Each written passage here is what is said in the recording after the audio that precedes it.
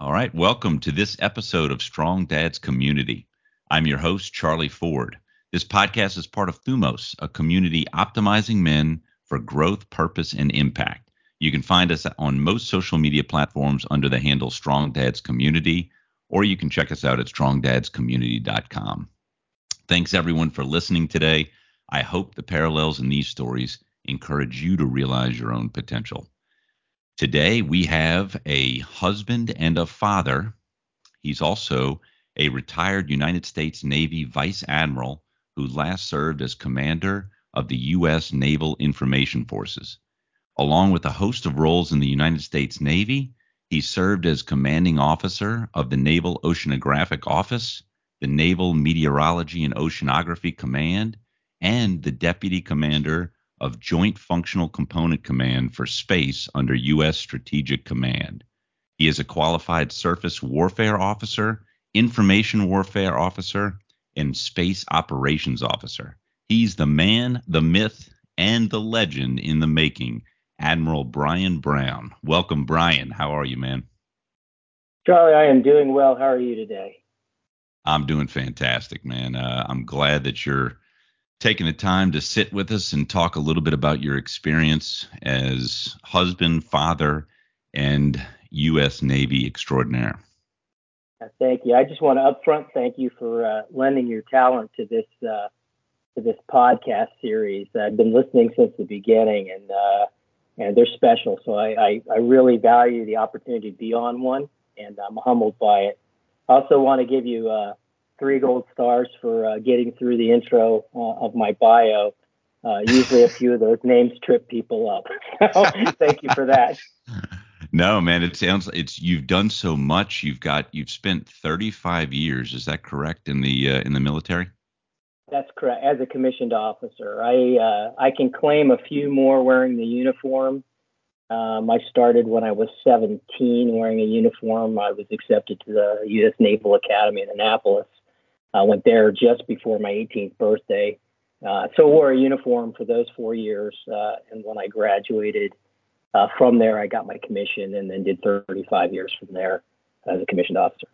So if we rewind the clock, what made you, were your parents in the military? What got you interested in joining the military? Yeah, I think I'm not a legacy from the Naval Academy, but I'm a legacy Navy kid. I grew up in a Navy family, kind of a history that goes back to my grandfathers and to my dad. My dad enlisted when he was 18, served for 6 years as a corpsman in the Navy, got out, was able, right about the time I was born, and then was able to get back in on a commissioning program to get education, and was recommissioned as an officer in 1970. And so, I spent most of my youth and my formative years in and around and living on naval stations and lots of friends who were Navy. And so it was just part of me growing up. I ended up graduating high school about 60 miles south of the United States Naval Academy in a little town called Patuxent River, Maryland. And there was a strong draw because of the closeness of the academy. And so when it came down, time for choosing schools, my parents were like a lot of, middle-class parents. My father was on his second marriage. I had 2 younger siblings, half siblings in the house. Money was tight. There wasn't much saved up for college. I knew I was going to have to do it on my own. And that also was a strong appeal, right? I could venture out at 17 years old. I didn't have to ask my parents for money, and I could go my own way. And a service academy allows you that opportunity. They pay you to go to school. They pay for a top level education. You have a guaranteed job when you finish. So it seemed pretty appealing. And so off I went at 17. Did you move around a lot? Like were a lot of movement with your dad being in the Navy? I did. Not as much as, maybe my kids did. Like I said, when my first 9 years or so was spent in Southern California, Orange County area, just outside of LA. My dad was, gotten out of the service, was going to school, was working at night. That's when my mom and dad divorced during that time frame. He remarried, got his commission. Initial duty station was there, but 1974 started the moving for me. I was living with my mom, but my dad got orders to Guam, and we all decided it would be a good opportunity for me to go to experience, living on an island in the Pacific. So off we went. My dad was brand new married. I knew my stepmother, who I call mom. Now she raised me for a lot of years, and we went to Guam, and I loved it. And that second family started there, and I just kind of stayed with my dad and my stepmom. And along the way, we moved back to San Diego, and then to Jacksonville, and then up to Maryland. My brother came along the way, and so yeah, I not as many moves, I guess, as my kids may have had, but certainly we were a pretty a transitory family. We didn't stay in places more than a few years, even when we were living in Southern California. I moved out. I went to a lot of different schools, even in elementary school, just kind of the way it was, and being one of those baby boomer families, nuclear families, and California families that family trees look a lot more like shrubs or weeds because of all the divorces and separations and things. Yeah. So, but yeah, I wouldn't have traded any of that. I think moving around and experiencing different things, I learned the value of that as I was raising my own kids. There's a blessing of growing up in one area and having all family in one area and all friends. And I certainly see that aspect of it, but there's also another side of it when you get to experience a lot of other things. There's goods and there's goods and others on both sides. But yeah, I moved around a bit, but not as much as some from a Navy family. So with all the movement, do you find that it's easy, like you become better and better at making new friends? Does that get easier? I don't think so. I think certainly with age you get more confident in it too. Some people just excel. They're more extroverted, and they excel at that being able to walk in with strangers and just kick things off. I am an extrovert, but I have introverted tendencies. I do like alone time, and too big a crowd draws energy out of me. Yeah. I know a lot of people can feel that, but there's other extroverts that you throw them in a crowd, they amp up on all the energy. I'm kind of the opposite. For me, making friends wasn't terribly hard, and I have certainly still connections all the way back through two high schools that I went to, and along my career, college, and then like every duty station across the globe. I've got friends everywhere, so I would say it was pretty easy for me. Both my kids are on the introverted side, and so I watched them struggle a bit, which was some of the decisions we made as they were getting into junior high school, and some of the decisions we made as a family, which ended up with some separation time between me and the kids, me working in another area, just to keep them in a spot because it was more comfortable for them. But everybody's different, I think. But the other piece of it is it does make you. I watch my kids now, and they're stronger for it. I think if they hadn't gone through it, or if I hadn't gone through it, the experience piece would have been severely lacking, and they wouldn't be quite the rounded individuals I think they've grown up to be. And how many kids do you have? I have two. Eric is 30. Eric's also a member of Thumos. And he's partly the reason why I'm in Thumos. We can tackle that one. And then my daughter Anna will be she's 27, but rapidly approaching 28. I'm blessed that both of them live within a mile and some change of me. That's not always been the case for the last 8-9 years. last part of my Navy career. But we're all within about a mile of each other. I get to see them, a few times a week, and it's nice having adult kids and having them kind of bounce back around. Not living with you, that's always good too. But having them come back around and have a different type of relationship with them, I'm very blessed. You mentioned Thumos, and I love asking whenever somebody mentions Thumos, like what in just two short sentences, what does Thumos mean to you? Thumos to me is a connected community of men who want to make the world a better place. And they do that by making themselves better and lifting everyone around them. The tenets of love, light, and strength have been on my heart since I retired. And it's a great community that helps me be accountable and be better every day. So that's what Thumos is for me. Thank you for that. When you think about your dad, is there something that bubbles up for you in terms of one of the most important things that you learned from him? Yeah, I'll tell you, it's kind of an interesting, it's an interesting day for me because tomorrow my dad actually goes in for open heart surgery. It's his second round, and he's 83, so he's been on my mind a lot. And it's just, we go through life, and that's the kind of things that happen. My dad and I, this year, kind of, I wouldn't say restarted our relationship, but deepened our relationship. And partly due to experiences I had through Thumos and really reflecting on where I was in life. What I tell you about my dad's a great dad. He's a loving dad. He's a kind dad.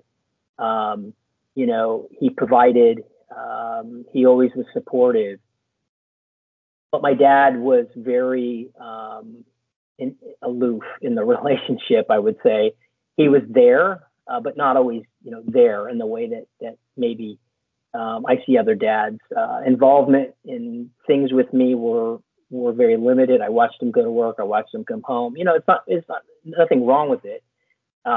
It just, we weren't as close, and we weren't doing things together. That's, when you go back to the root of things, right, which is what, some of the things we go after, in Thumos, trying to think through what our core wounds are and where things might have been. I've often studied my dad because my dad grew up in a family with a mother, with a dad that wasn't there, a mother who was married many times with an alcoholic, who left him with his grandmother and then would come back and leave and come back and leave. And, my dad was shaped by that. Right. And so the person he is completely shaped by that. And I understand that now, and I understand where he comes from. My dad did, bless me with opportunity. He always supported me.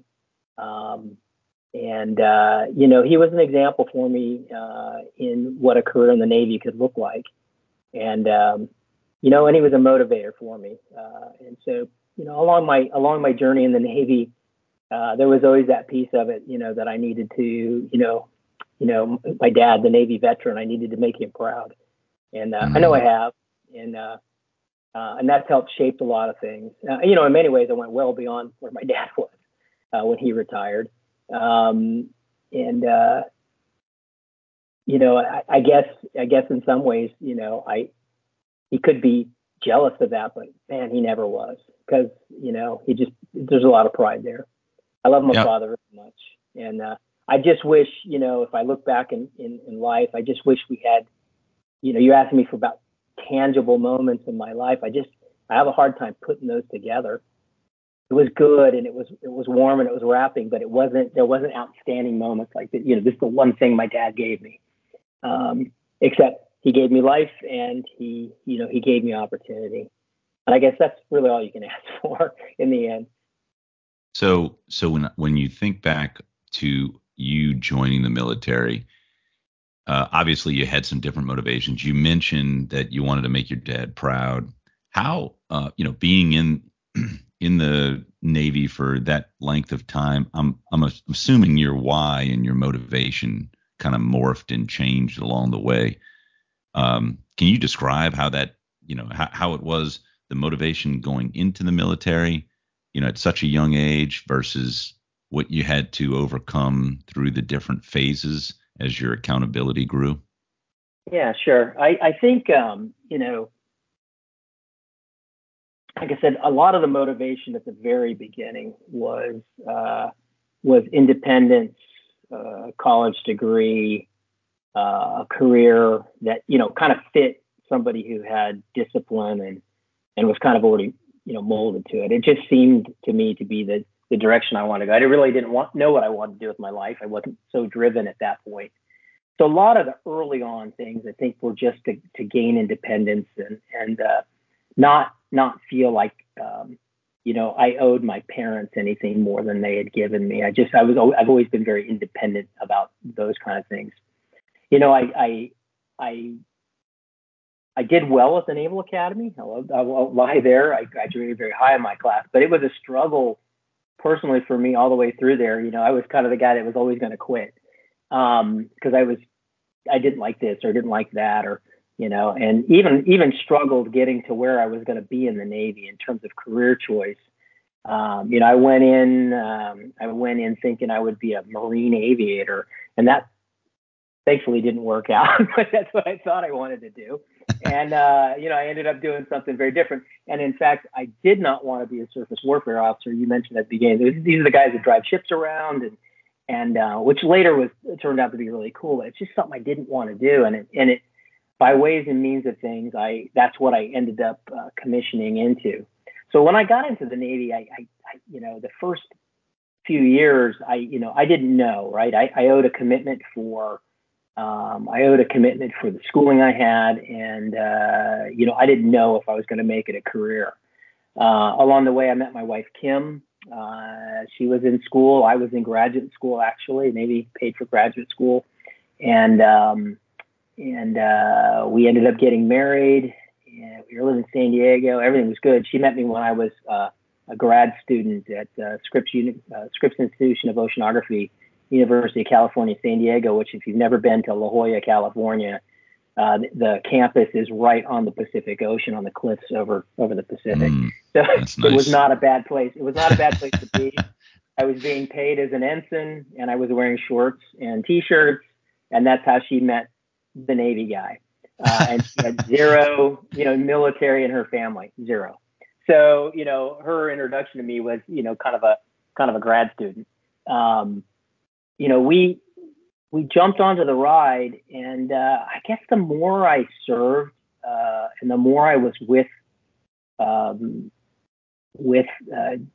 sailors, and as my level, the opportunities came up, and my level of leadership grew, it really grew addictive, right? I loved the opportunity when I think about it to be a servant leader, and that molded early in me. It doesn't always mold early in people, but it molded early in me, and it kind of drove me. And I just started moving up the ladder, and I think some of my early decisions were indecision, right? I made choice to stay because the choice to leave was harder. Not always the best way to make a career decision. Obviously, worked out in my case. But there was always something. One of the things about being in the military is while I was a commissioned naval officer, my jobs were always different. And I knew every couple of years I was going to have a different job with a different scope of responsibility in a hierarchical way that was going to increase my span of influence. And that became addictive. And lo and behold, I fell into opportunities along the way that gave me that allowed me to showcase the things I could do, which were mostly around molding teams of people that did things better. I'm not sure that I did anything personally other than gave opportunity for others to be better, and especially the more senior I got. And then I just got on this wave, and I had transferred out of oceanography, surface warfare into naval oceanography, which then eventually merged into this information warfare piece. And along the way, I got very good at my technical trade, but I was also, finding myself in challenging positions, and I was able to puzzle things out. And those things just kept moving me forward. And pretty soon I had kids. I had a family, I had a growing family. I had other responsibilities, and those were motivators. But I tell you, I could have jumped out at the 20-year point. In fact, Kim and I had a big discussion. We were in Jacksonville, Florida. We loved living in Orange Park, which is just south of the Naval Air Station there. Great friends. We still go see them. We thought, okay, this is it. I've made commander. That's five rungs up on the officer piece. I was a commanding officer of a small unit there. I'd reached what I had felt like was pinnacle. And then I got selected for the next pay grade, and we discussed it, and it was like, okay, let's go. And we didn't look back, and that's what brought us to Louisiana. And it's kind of where we homesteaded the kids, and we kept them here in the schools. And we built a life here, and it was fortunate because the career field I was in had a number of opportunities here over at Stennis Space Center. I did go away. We made a decision, a tough one. Eric's senior year of high school, and I made a decision to go to DC to take a job up there because the pyramid was getting very small at the top, and my shot at making, 1-star Rear Admiral was better than average. I needed to check some blocks, and so we made a decision, and I went up and did what we call geographic bachelor or geo-batching, and I missed Eric's entire senior year of high school. That was for 1 year? It was a 1-year stint? It was 1 year, and then I promoted and came back to be the 1-star over at Stennis at the Commander Naval Meteorology and Oceanography Command. And I knew that was the goal. I knew that was the gambit, right?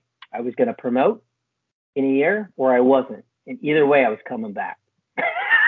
Gotcha. So, we made a decision, but man, that was a hard one.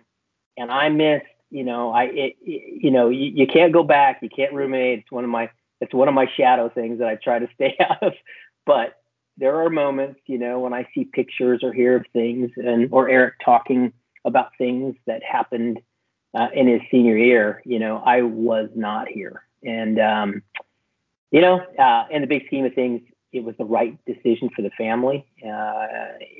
But, that's the way life goes, right? You take what's coming and you try to make the best decision to move through it. And then we were here for a couple of years. And then I was just on this, then I was on a new set of cogs in the chain. And I discovered once you make flag officer, where you think you might have all this influence over things, there was a lot of other people that were going to tell you what to do. And the gears were turning, and it seemed like my 9 years as a flag officer just went by really fast because I was kind of being moved and told. I ended up in a job that I didn't know anything about out in California. This was the space one that you mentioned, Joint Functional Component Command for Space, U.S. Strategic Command, which is now U.S. Spacecom. Over time, it morphed into that. And I was the deputy commander, and my commander wore 2 hats, and he was a 3-star, I was a 2-star, and he was gone a lot, so I got to run the place. And man, I loved that job. It was so different than anything I'd ever done, and I realized that in life, you've got to challenge yourself, and that curiosity and that that young kid just thirst for adventure. It had gone away, and when I fell into that one, man, it just came back in spades. I got, unfortunately, and I say that with tongue in cheek, extended for a year. I got 3 blissful years working in that job, just moving and shaking and changing, and with all services, not just Navy, with with Air Force, with Army, and also some of our allied partners, Canadian, UK, Australian. And it was just, we just had so much fun. And for Kim and I, it was like a second. We were brand new empty nesters, and we were living in wine country in northern Santa Barbara County, where they grow Pinot and Chardonnay, and we met all these winemakers, and we were like in our second honeymoon phase. It was just that's when I ruminate, I got to go positively ruminate back on those years. And then it just led to other things, and it led to a third star, which is a lightning strike. There's in the Navy, there's about 33 stars in 54,000 officers. It's pretty small. It's right. Pretty small, right? When you get to the top. And I had the opportunity to kind of lead my last command, and doing that and retiring from the Navy, kind of at a place that as a young ensign, or even as that high schooler going to Naval Academy, never in a million years would I thought I've gotten to. Yeah. So the motivators, you asked me what the motivators, by that point, it was all about the people. The mission was great, but it was all about the people. It was every little person that I could help, provide opportunity for, give them grounds to grow. I learned to let go of control. A young man's game is control. A wise man, older man's game is let go of control and let others do and watch them bloom. That's where the satisfaction comes from. And that's what I really got out of my last job. Wasn't my most fun job.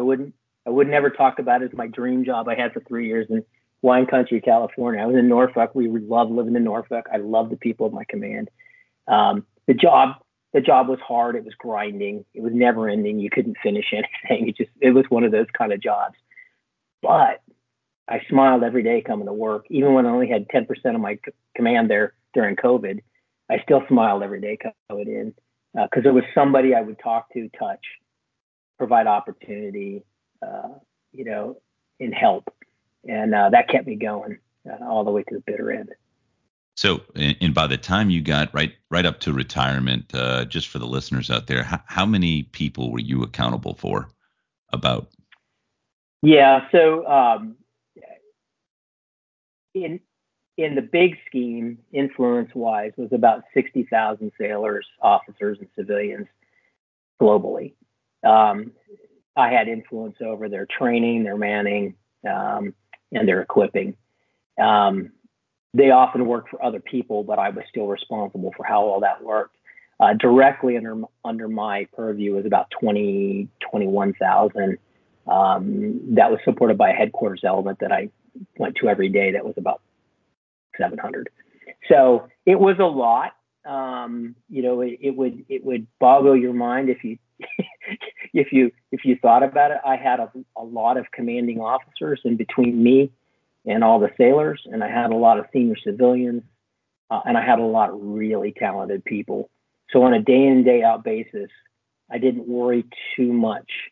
And when things came up, I was pretty good at handling the challenges. I was much better at doing that broadly distributed across what I just told you that I was oftentimes within my own, small family unit. So that's kind of the funny part about it, right?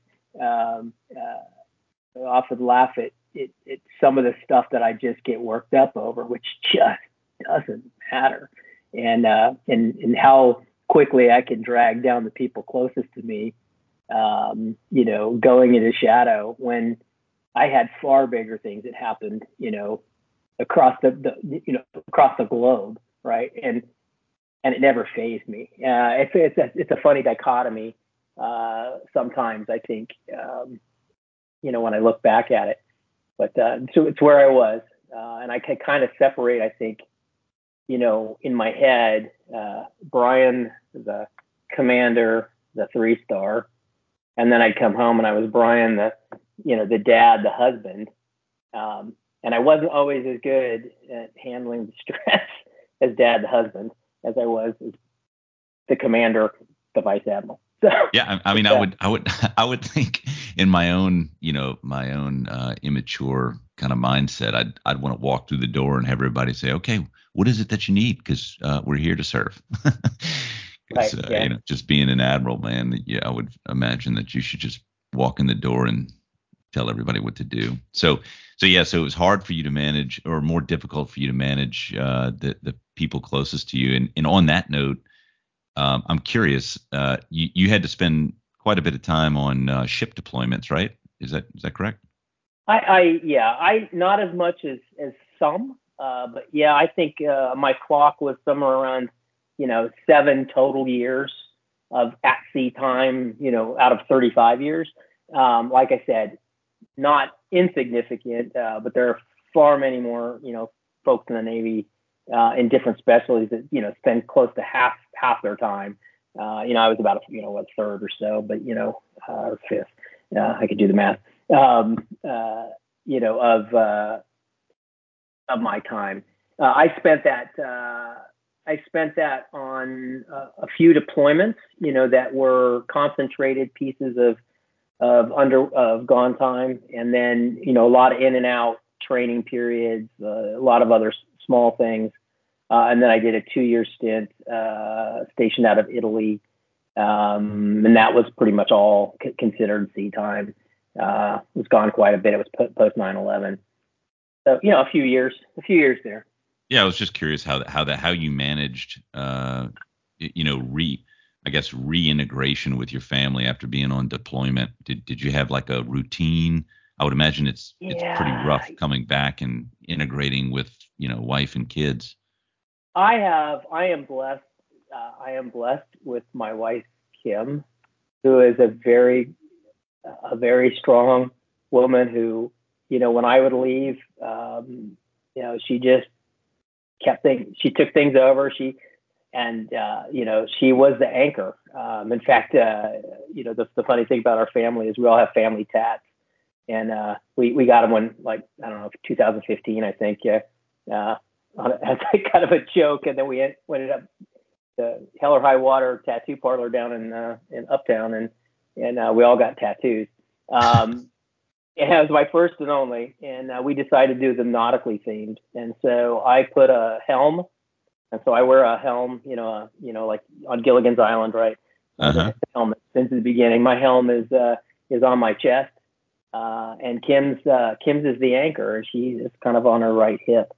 And it was really symbolic of the person who was the anchor of our family during many of those periods of time. And it wasn't just, I would say, it wasn't only just deployment time, but as a flag officer, I was on the road probably 3 weeks, out of every month.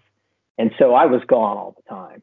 I probably was gone more in my last 9 years than I was probably in my first, whatever. And, and so, she really is the anchor. For reference, my kids have a sextant. Eric has a sextant, and my daughter has a compass rose. And those are both, navigation things, symbolizing the journey of life. So it's kind of, I love the fact that we have family tattoos that are nautical and themed for each one of us. So anyway, no, I love it, man. Back to how you manage this stuff. It's funny, you get ready to go on a long deployment, and it's so typical. I was even watching this here recently. My son, who works at the Naval Oceanographic Office, went on his first, kind of 1 month deployment on a oceanographic survey vessel last fall. And I was even watching him as he was getting ready to go. It's a funny thing about humans approaching separation. I think it happens to everybody. Just if you're gonna separate, the ones that are closest to you almost get kind of you almost isolate from them. You start to get nitpicky and pushing back and trying to isolate. In the moments when you should be embracing and loving and and getting all you can, it's almost like a protectionary measure to keep you from hurting when you're away, right? If you push them away early and then you leave, it feels good. And then you're gone, and then you kind of regret all that. for a long time, and now you're getting close to coming home, and you just really, really looking forward to that, that reintegration, and you walk through the door and something's changed, something's not right, it's something trivial, and you latch onto that and you do almost the same thing you did at the beginning. And it used to drive me nuts. And I did it every time. So leaving and reintegration are really, they're really tough. And long separations are tough. And you have to have a good partner in life, and resilient kids. And you have to be self-aware. And I think those things were all in favor of me.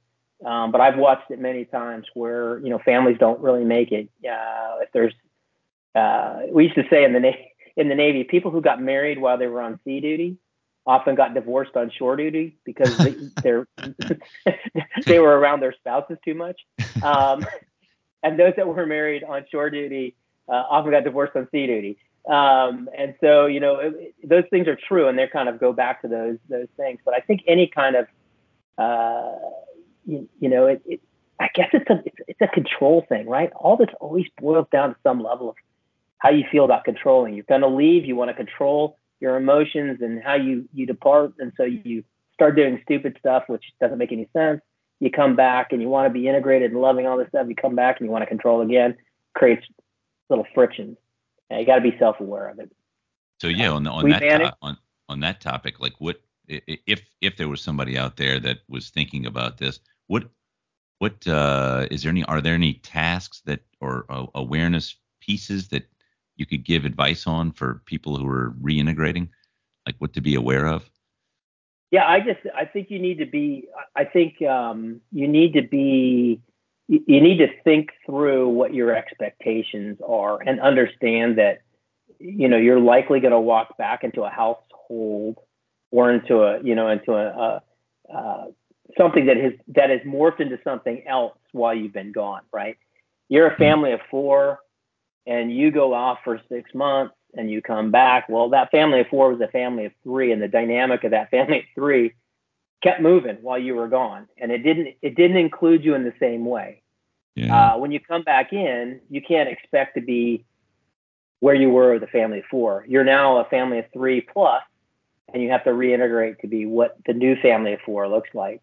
It's when you resist that, and you're not self-aware at that point, and when you resist it, where all the friction comes. And I guess the other probably is just to be present. My biggest fault in life, and I think, is often I walk into a situation, I think backwards, I think forwards, I'm not present. And being present, really just brings that awareness. I think sometimes it helps you through it. But you have to, it's going to happen. Charlie, I'm leaving. It's interesting. In less than a year now, I'm going to leave for 6 months to go to school in Michigan, to do, part whatever of my career. I've always wanted to work with wood, and I love playing music, and I have an opportunity to go to school to learn how to build and repair guitars. So I'm going to go do it because I can. And my wife is so supportive. In fact, she was the one who, when she saw me watching this online, said, "You need to go do that."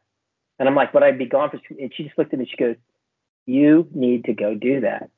That is, there's nothing more up your alley that would bring, joy to you than to go do that. And you can do it." And I was like, "Wow, okay." And I said, "I'm going to be gone 6 months." She goes, "Yeah, okay." We'll figure it out. And so, I'm already starting to think about what that looks like, because now I'm a family unit of 2 with 2 around, and I'm going to go off and I'm going to become, a geographic bachelor, having one set of experience, and my family's going to keep moving. And so in May of 25, let's have this conversation again and see how well I did. Well, I would think that if anybody has experience with this and can handle this, it would be you. But the way you talk about your wife, that is so special to truly have someone who cares deeply enough about their spouse to just sort of put their feelings aside. I know people talk about that. They talk about love and talk about care, but for you to actually experienced that. That's a what a blessing. Yeah. That's really cool. I'm a lucky guy. So let me ask you this: on you've gone through all of this career stuff, everything. It seems like you've traveled the world, and then in 2021 you retire, and you go from having accountability, sphere of influence, over 60,000 individuals to nothing. And I can't help but think that that's a pretty drastic transition. I think about most people who are successful in their careers, and I think about how much of your identity is tied into what you do for a living in your career, and rightfully so, because like you said, your motivation changed from career to people along the way, and in being a people person, I can imagine that your position made you feel like that combined with the relationships that you had with people just strengthened your identity, so to speak. And can you walk us through that? The emotional roller coaster of going from having that level of authority to retirement, and how have you managed it? Yeah, it's a great question. I'll see if I can provide some insight in there. It was, as you mentioned, it was a very binary point in my life. I was on, I was off. It's like flip of a switch. When you're in the Navy and you get to a very senior level, and you're running an organization, we have this ceremonial piece that we often do called the change of command ceremony. It's traditional in all the services. You basically bring the troops together, you say a couple words, and then you read your set of orders, and your relief reads their set of orders, and you turn to each other and you salute each other, and you say, your relief says, "I relieve you," and you say, "I stand relieved." And it's as quick as that, although it drags on for an hour. But at that moment, every bit of responsibility is kind of lifted on what you're doing right at that particular moment. I'd experienced that many times, but every time I'd done something like that, I always had a new set of orders that was going to another job. So I always had something to look forward to that was kind of going to be more challenging and something new. On May 7th, at about 10:40 in the morning of 2021, my relief, saluted me and said, I'm ready to relieve you. And I raised my hand and I said, "I stand relieved." I turned to our boss and, I said, "I've been relieved." And she says, I've taken command. And that was it.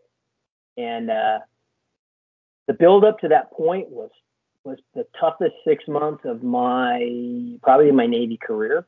I was in a dark place because of a number of things. I think some of it had to do with, anticipating the transition. I'd come out of I had prostate cancer. I came out of that. That's been okay, but, I was dealing with that.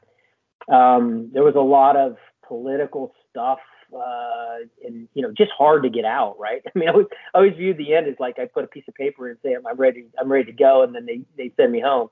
It wasn't quite as easy as that. There was fits and starts and political process in Congress and other things that went on. And it just made the whole process really, really hard. So on May 7th, when that happened, there was although I had been dreading the loss of working with the people that I'd been around and other things, I was kind of ready to be done with the job I was doing, like any other job. You get a couple of years in, you're kind of ready to go. And I was kind of really, really looking forward to not dealing with the bullshit anymore. And so on that particular day, I was riding high. So it was a great day. Into the weekend, the after party, the weekend. Monday rolls around. No one's calling. No one needs a thing from me. I'm still sitting in the same house because we hadn't moved out yet. And it just kind of went from there. And it was odd. I tell you, it was odd. I think everybody that, transitions from a career like that into something else, right? And I had a plan, which was good, right? I would always tell everybody, have a plan. Our plan was to move back to Mandeville, Louisiana, move back into the house that we owned since 2006. Our kids one kid was here, one was coming back. We were going to renovate and make the house like we wanted it. And all that was great. We had a plan, and we went through that and started executing. I was distracted for a lot of months. People, by the renovation, of course, those never go right. It went, 4 months, 4 months and X amount of dollars went, 2 years and 5 times that. But but it kept me occupied, right? And then people started calling me, and my secondary plan was, at my level, they told me people would call me and want me to do consulting work, and they want to use your name and your access, right? And your experience to help shape, business development. Okay, that's fine. I thought I would do that. I got approached by a few people. It happened more than I thought it was gonna, and so I just, I started riding that wave just kind of blindly, thinking that was what I was supposed to do. So I rode that wave for about 2 years. I went to the gym. I was practicing my. Little I know, I was practicing, some tenets of Thumos even before Thumos. I was going to the gym. I was getting fit. I was putting on muscle. I was active. I was spending time with my kids, dealing with the house, doing some consulting stuff. But I was just not. I wasn't really satisfied. And there was just something nagging at me, and I didn't know what it was. My son, in early this year, had a breakup with his girlfriend. That led to a lot of soul searching for him. That led him to talking with another Thumos guy that we know, Josh Curry. Josh invited him on a weekend. Eric said, "You want to go with me?" And being a good dad, I thought, well, I'll go support him. Sure. I had no idea anything about Thumos. I didn't. I even on the ride over, driving to Texas, 5-hour drive to Texas, still didn't know what I was getting into. Josh gave me a little bit of a heads up, but he was being a little coy with me because he just thought it was funny, I think. And I got there on a Thursday, went out for some Mexican food, met a bunch of good dudes, hung out in the morning with Eric at this beautiful place in Texas, and then we started in 2:00 in the afternoon. 30 minutes in, I'm in the center of a circle crying. And all this stuff came out of me, and it was all transition related. I had really, what I didn't realize, I lost my sense of me, right? I had been defined by so many years, wearing a uniform, being called sir, being called admiral, all this stuff that I'd never really wanted. I resisted at some points. I was told I had to play the game because that's the game you play. And it's how it works. Mm-hmm. And then all of a sudden I wasn't that anymore. And I didn't have my touch points, and I wasn't doing things and I just had lost, who did I want to be? And what was I didn't have a mission. I didn't have a purpose. I was just existing. And it all came out in a beautiful moment with my son. Poor Eric hadn't even got to his, he was sitting next to me. It hit me first, and then he found himself in the middle of the circle with me, and we both got our stuff out together. And this really beautiful moment that really brought us as a father-son so much closer. We were already close, but I mean, just so much closer. And I walked away from that, and I went, man, you know what? When you transition, you got to have a plan, but you also got to think about what your purpose is, right? And Thumos has helped me, figure out, what that is. I'm I still do consulting, but I do it on my terms for things I want to do because I found things that bring me fulfillment. But I have a plan on how I'm going to stop doing that because I'm not going to play DoD stuff forever. And that's going to school and maybe doing something different. I have a plan on that. I started working with some nonprofits. I went out and I joined a leadership cadre in my parish, and I've started the network. And and with Thumos, I've met you know great men who just want to make themselves better and the world around them better. And it's infectious, right? And so I wane, and I ebb and flow, and I wane like everybody else. I got high moments in life and low moments in life. But I can look at my wrist. I can look at my weekend band. I can remind myself of my purpose and my mission. I can get present. I can get still. And Dave Grisco, another Thumos member, said it on a call not too long ago, and I think it's a book. But he said, "I'm becoming nobody," and man, that resonated with me, because that's my journey now, right? I've reached the pinnacle of this thing that defined me, this Vice Admiral, all that stuff you read at the beginning. I'm super proud of it. I'd never downgrade anything I did there. But my road now is to serve and be part of my community, and not to be the person out front, but to be the nobody that makes that is that makes the fabric of the world around you work, and raises it to a level higher than it can be. And that's what I think I'm at. Yeah. If people call me Admiral, I smile, but if they call me Brian, I smile more. So it's just the way it is. Well, I love just hearing your transition, and hearing, to me, what comes up for me is that you had all these gifts that you were sort of just honing in on throughout your career, and then when you retired, you just sort of left those gifts with the Navy, like you left them, and then and then all of a sudden now you're through Thumos and through the weekend experience and in this community, you've recognized that those gifts are still within you, and now you're sharing those in a different capacity, and like you didn't leave them behind, and that's just a wonderful thing.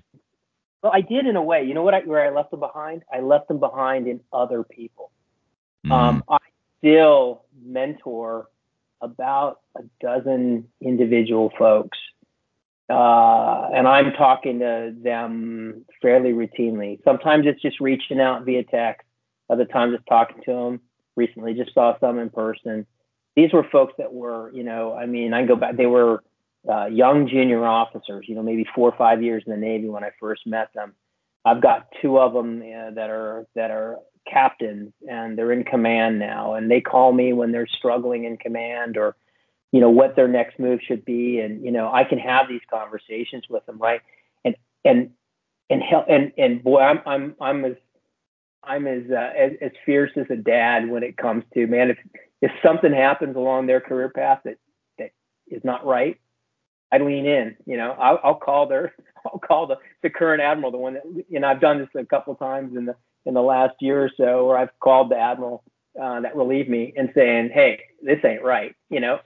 So I'm not beyond that, and I can still give those pieces, but every single individual I've touched, and I just had a great opportunity to go to Norfolk and kind of see a lot of these people again in the last couple of weeks. Play the 3-star retired guy for a day, and most of it for me was about connecting with these folks, and just hearing from them about things that I left them with, or opportunities, or things they will be better servant leaders because of that. So, while I've brought a lot of that with me, I think I've left a lot of it behind in, young men and women who are standing to watch, as we say right now, defending our country, so that I can be on the road to nobody.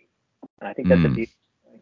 Yeah. That is a very beautiful thing. Listen, before we wrap up, I wanted to ask if there are people out there that are struggling either with a career change, maybe they've kind of put all their identity into whatever it is they're doing, what piece of advice would you give to them?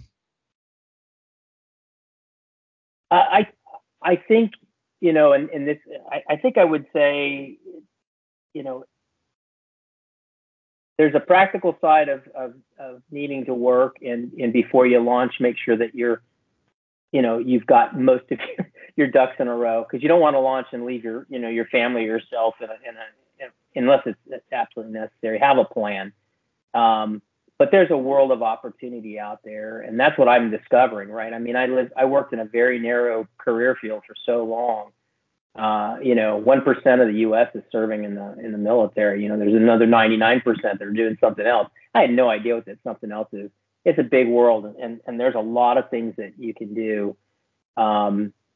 Just have a plan and be courageous, and move forward, and be resilient in the moment. Right? Everything is present. You can't control what's going to happen. But you can prepare yourself to react to it in a positive way. And in every setback, there's an opportunity. And you don't do it in isolation. Have a team around you, your family, your friends, a group like Thumos, people that you can talk to, because those that try to lone wolf it, and I tried to do that at points in my career and realized that was just dumb. Wolves have packs, right? There's no such thing as a lone wolf. So, you need that support. So, I guess that's what I would tell them. World of opportunity, you got to do what makes you happy, but have a plan and have a team. Thank you, Brian. And listen, I'm sure I can speak for all our listeners out there, and thank you for your service. Thank you for all that you do.